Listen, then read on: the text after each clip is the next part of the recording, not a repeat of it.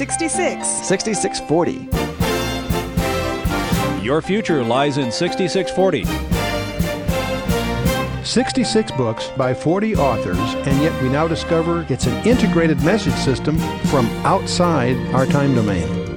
Welcome to 6640, the ministry outreach of Koinonia House and Koinonia Institute. Today's Bible teacher is Chuck Missler, connecting the Bible to your life and the world around you.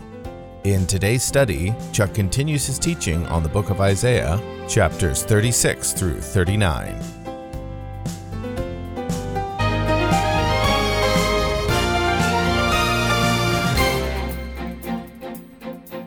Even in the English translation, you can see the adrenaline start in Daniel. You can feel his pulse quicken, and the way you see it is the frequency of the verbs. Daniel almost comes unwound when he's interrupted by Gabriel to give him the prophecy.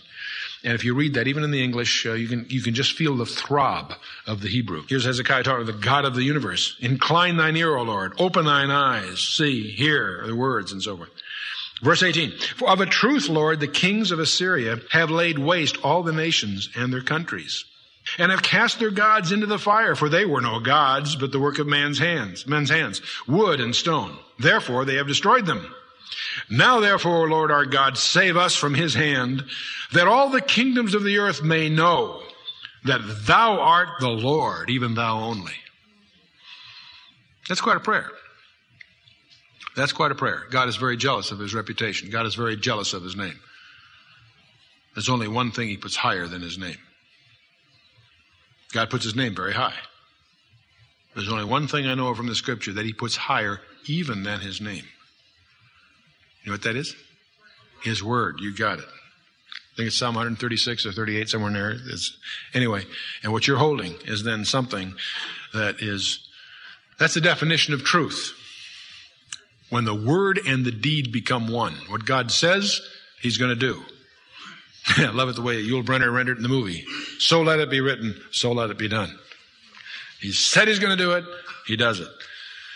And we're going to see much of that happen in the next few years, as we really understand the prophetic scenario. Okay, save us from his hand and all the kings of the earth, that may know that thou art the Lord, even thou only. Verse 21, then Isaiah the son of Amos sent to Hezekiah, saying, thus saith the Lord God of Israel, whereas thou hast prayed to me against Sennacherib the king of Assyria, this is the word which the Lord hath spoken concerning him. The virgin, the daughter of Zion, hath despised thee and laughed thee to scorn. The daughter of Jerusalem hath shaken her head at thee. Whom hast thou reproached and blasphemed? And against whom hast thou exalted thy voice and lifted up thine eyes on high? Even against the Holy One of Israel. By thy servants hast thou reproached the Lord, and hast said, by the multitude of my chariots am I come up to the height of the mountains, to the sides of Lebanon, and I will cut down the tall cedars thereof, and the choice fir trees thereof, and I will enter into the height of its border, and the forest of its Carmel. I have digged and drunk water, and with the sole of my feet have I dried up all the rivers of the besieged places. Hast thou not heard long ago how I have done it, and of ancient times that I have formed it? Now have I brought it to pass that thou shouldest be to lay waste fortified cities into ruinous heaps? Therefore, their inhabitants were of small power. They were dismayed and confounded. They were like the grass of the field and like the green herb and like the grass on the housetops and the grain blighted before it is grown up. But I know thy abode and thy going out and thy coming in and thy rage against me. Because thy rage against me and thy tumult are come up into mine ears, therefore will I put a hook into thy nose and a bridle in thy lips, and I will turn thee back by the way by which thou camest. God is laying it on. It's interesting, the phrase he uses here is very similar to the phrase he uses through Ezekiel, talking about Russia, Magog. I'll put hooks in thy jaws, the same idea. In both cases, we're talking about a very harsh bridle for a hard-to-control horse, analogous to a hackamore or something that you may be familiar with, or maybe even more severe. I put a hook in thy nose and a bridle in thy lips. You see, it's the same kind of a metaphor being used here. Verse 30. And this shall be a sign unto thee. Ye shall eat this year such as groweth of itself, and in the second year that which springeth up of the same, and in the third year sow, reap, and plant vineyards and eat their fruit. And the remnant that is escaped of the house of Judah shall again take root downward and bear fruit upward. For out of Jerusalem shall go forth a remnant, and they that escape out of Mount Zion, the zeal of the Lord of hosts shall do this. Therefore, thus saith the Lord concerning the king of Assyria, he shall not come into this city, nor shoot an arrow there, nor come before it with shields, nor cast a bank or siege tower against it. A bank is analogous. There's several ways to scale a wall. One is the Roman siege tower was one approach, or just actually building a causeway is another. At the point, that's what he's talking about. By the way that he came, by the same shall he return, and shall not come into this city, saith the Lord. But notice the reason he does this. I love verse 35. For I will defend this city to save it for mine own sake and for my servant David's sake. Not yours, Hezekiah. Not the people. He doesn't say they don't merit it. That's a very key idea. He's doing it for his own sake. That's what's so interesting to me as I watch Rabshakeh and I realize he went too far. I'm sure the Lord would have defended them anyway. But when Rabshakeh says, hey, makes it an issue of the God of Israel, boy, that draws the line, doesn't it? It's interesting to notice, you might pause and look at Ezekiel 36. We're so fond of studying the Magog and Ezekiel 38 and all that, because that isn't far away for a lot of reasons. When we see the 5 Central Asian republics spin out from the Soviet Union that are Islamic and short of cash and have nuclear weapons, we can just see it all start to happen. I do believe they'll be the hooks in the jaw. But the point is, in Ezekiel 36, God says a similar thing that's worth our realizing. Because we're going to be very busy watching Israel and watching the news and watching the tensions on the global scene. Our fascination for what God is doing doesn't need to go to necessarily supporting Israel's policies. Don't misunderstand that. Well, you got your Bible nuts are pro-Israel. In a sense we are, and yet in a sense we're not necessarily. Don't misunderstand. Notice what Ezekiel says here in chapter 36, starting with verse 21.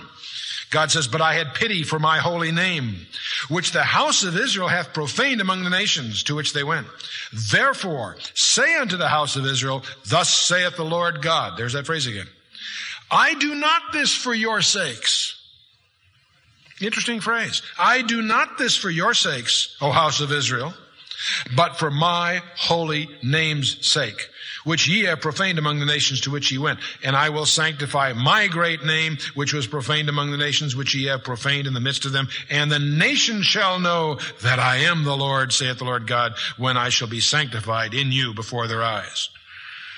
For I will take you from among the nations, gather you out of all countries, and will bring you into your own land. What's interesting here is that the reason God intervenes in the Russian invasion of Israel is because he said he would, and his reputation is on the line. All the world knows that God is committed to interrupting that intrigue on the part of the Islamic elements coming against Israel, backed by the Russians, as Ezekiel described 2,500 years ago. And that's going to happen anytime. Next month, next year, can't predict, but it's ready to happen. And when it does, God has got a real surprise. Why? Because to protect Israel? Yes, but not for that reason. It's because his reputation's on the line. He said he would. I said it, I'm going to perform it. Same kind of flavor here in my mind that through Isaiah God says to Hezekiah with regards to his particular adversary. And so we have the Assyrians camped around the city of Jerusalem. And then one night after dinner, verse 36, the angel of the Lord went forth and smote the camp of Assyrians, 185,000. When the men arose early in the morning, behold, these were dead. And it really fascinates me because we don't know how many there were. It doesn't say he wiped them all out. Quite the contrary. There's a bunch that woke up in the morning and found all their buddies slaughtered. And not a few. You and I've been in military operation. I can't imagine 185,000 troops. I've been in a lot of operations, but that's a bunch. I mean, that's a bunch. You get a regiment of much smaller than that. It's impressive. You got 185. Even in modern terms, that's enormous. And it wasn't all of them. I don't know if it was a third, a half, what the number was. But it was enough to make an impression. Because they split. Enough's enough. Let's go home. Interesting thing. You don't mess around with angels, do we? Verse 37. So Sennacherib, king of Assyria, departed and went and returned and dwelt at Nineveh. He didn't even go to Lachish. He went all the way home. He went to his capital. He went to Nineveh. And he must have been shook. Not nearly as shook as he's about to be in the next verse. It came to pass as he was worshiping at the house of Nisroch, his god, that Adramelech and Sharezer, his sons, smote him with the sword. And what a blow. It's bad enough to be assassinated, but by your own kin, by your own sons. That must have been a scene. Two of his sons, his third son takes over. These two sons smote him with the sword, and they escaped in the land of Ararat. Now, by the way, there's all kinds of conjectures about his sickness. We'll discover in verse 21 of this chapter, Isaiah said, let them take a lump of figs and lay it for a plaster upon the boil. He apparently has boils. And in Exodus chapter 9, it was the 6th plague of Egypt, was a plague of boils, very serious ones. In Leviticus 18, we find this term used of what apparently was a leprous ulcer. Some scholars think this was a severe form of leprosy we're dealing with here. In Deuteronomy 28, it's called the botch of Egypt. So there's a linguistic link that ties us together. And of course, in Job chapter 2, we have the description of his horrible predicament that's very analogous to some extent to Hezekiah's situation. And Hezekiah here is sick unto death. It's the end of it. And Isaiah the prophet, the son of Amos, came unto him, said unto him, Thus saith the Lord, set thine house in order, for thou shalt die and not live. That's a little hairy, isn't it, huh? Doctor tells his patient, you got 6 months to live, and the patient says, I can't pay your bill. He says, no problem, I'll give you another 6 months to live. No, bad, I'm sorry. Bad, okay. Then Hezekiah turned his face toward the wall and prayed unto the Lord. Now, that may have been his way to signal he wanted privacy. But that's conjecture. And prayed unto the Lord. And he said, Remember now, O Lord, I beseech thee, how I have walked before thee in truth and with a perfect heart, and have done that which is good in thy sight.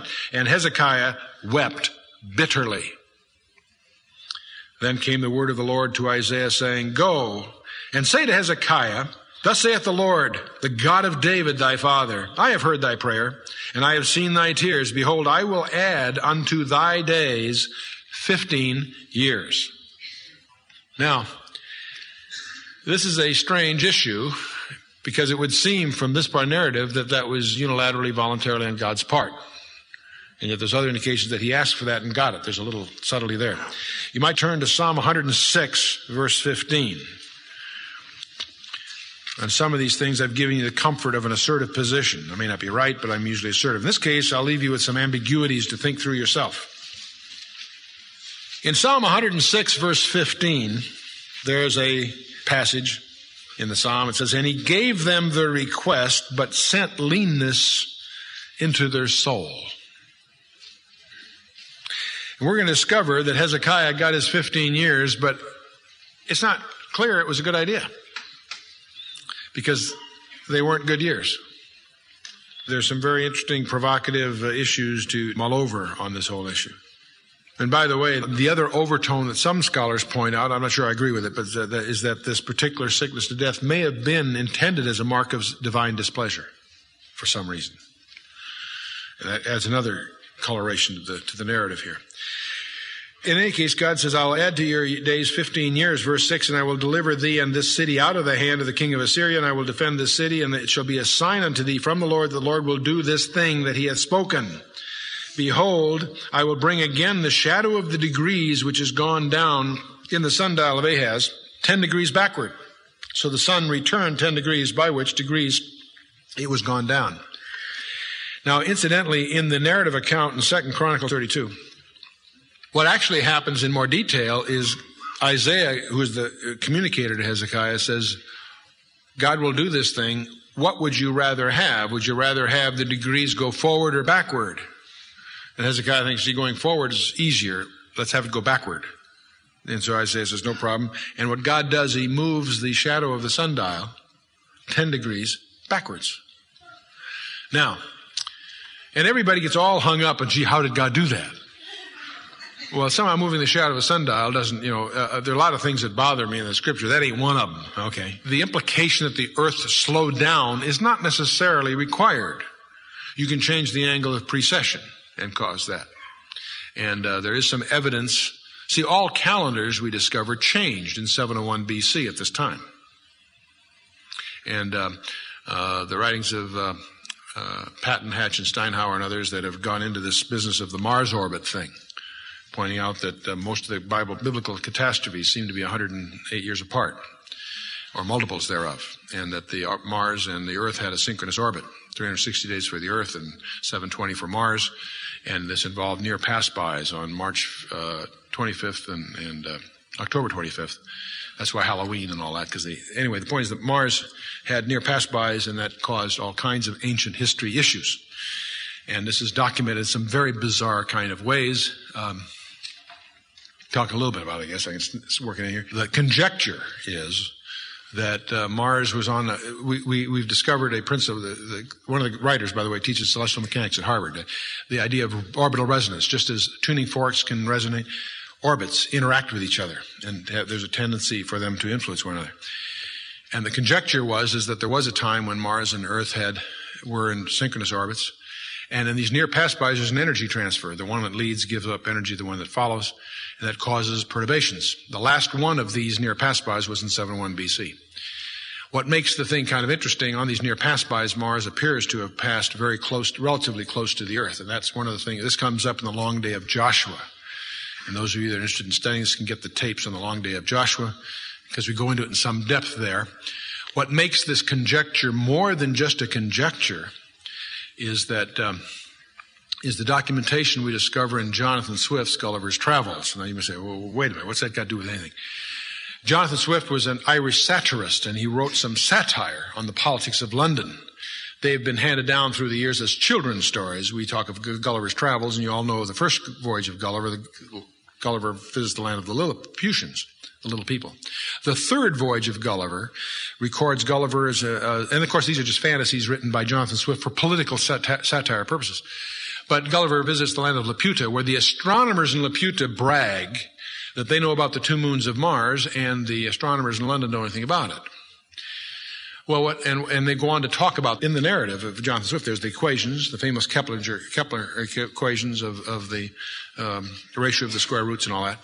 But it also has the rotation and the size and the periods of these two moons of Mars. Now, what makes this rather interesting is that Jonathan Swift published Gulliver's Travels in 1726. The two moons of Mars were not discovered until 1877, when Asaph Hall, using a brand new telescope at the U.S. Naval Observatory, made astronomical history by discovering the two moons of Mars. They're very hard to find. They're only about 8 miles across. They have an albedo of less than 3%. That is a reflectivity. They're almost black. And they're not very large. And also, one of them happens to be counter-rotating. And it's an exception to the general practice in the solar system. And all this is in Jonathan Swift, 151 years earlier. And the astronomers knew for sure there was no two moons of Mars. I mean, the astronomical history makes that very clear. And Asaph Hall astounded the world by discovering these two moons, with a lot of effort, by the way, even with a new telescope. Now, how can it possibly be? Well, obviously, Jonathan Swift didn't know there were two moons of Mars. He was a friend of Herschel and some of these guys. It was just something he put into his little narrative to color his political satire, drawing upon what he probably thought were just ancient legends to be colorful. What he didn't realize, probably, is that those legends were actually eyewitness accounts. And it turns out, if you do the calculations, the two moons of Mars would have to be in order to be visible to the naked eye. That means Mars would be as close as 70,000, 80,000 miles from the Earth, rising from the horizon at night about 50 times the size of the moon, causing 85-foot land tides and so forth. And that could very well have to do with it may have been the instrument that God used in all kinds of things. But the main point is, all calendars change in 701 BC. The 360-day year by the Romans adds 5 1/4 days, which is the year we're familiar with. The Hebrews add 6 months every 19 years in various ways to bring the mean solar year and the lunar years together. And all the different, some 14 different calendars all deal with it slightly differently. But it's interesting, something happened in 71 BC to cause the calendars to be adjusted, and the conjecture that the Mars orbit adjustment may be one of the causes. It was interesting when I talked to Asher Kaufman about the temple, that the idea of due east apparently had changed between the first and second temples. That's what creates some of the problems we talked about in the book on the coming temple. But it's also interesting that it occurs at the time of the sundial business. So how did God move the sundial back? I have no idea, but there's all kinds of ways. The precession of the earth could change. That's part of it. That's probably the long day of Joshua. You don't have to stop the earth, slow the earth down to have a long day. You can change the precession and accomplish the same thing. It's not obvious until you study it. But, or did God just do it refractively somehow? Could be that simple. It's not a big deal from my point of view. The real issue is, was it a good idea? These 15 years bring nothing but grief. 2 years later, Hezekiah has a son by the name of Manasseh. And Hezekiah dies. Manasseh is 12 years old, and he takes over, and he is a piece of work. He tears down the altars and puts back up all the idols. He takes, and according to Talmudic sources and others, he was the one that apparently martyred Isaiah, this revered prophet.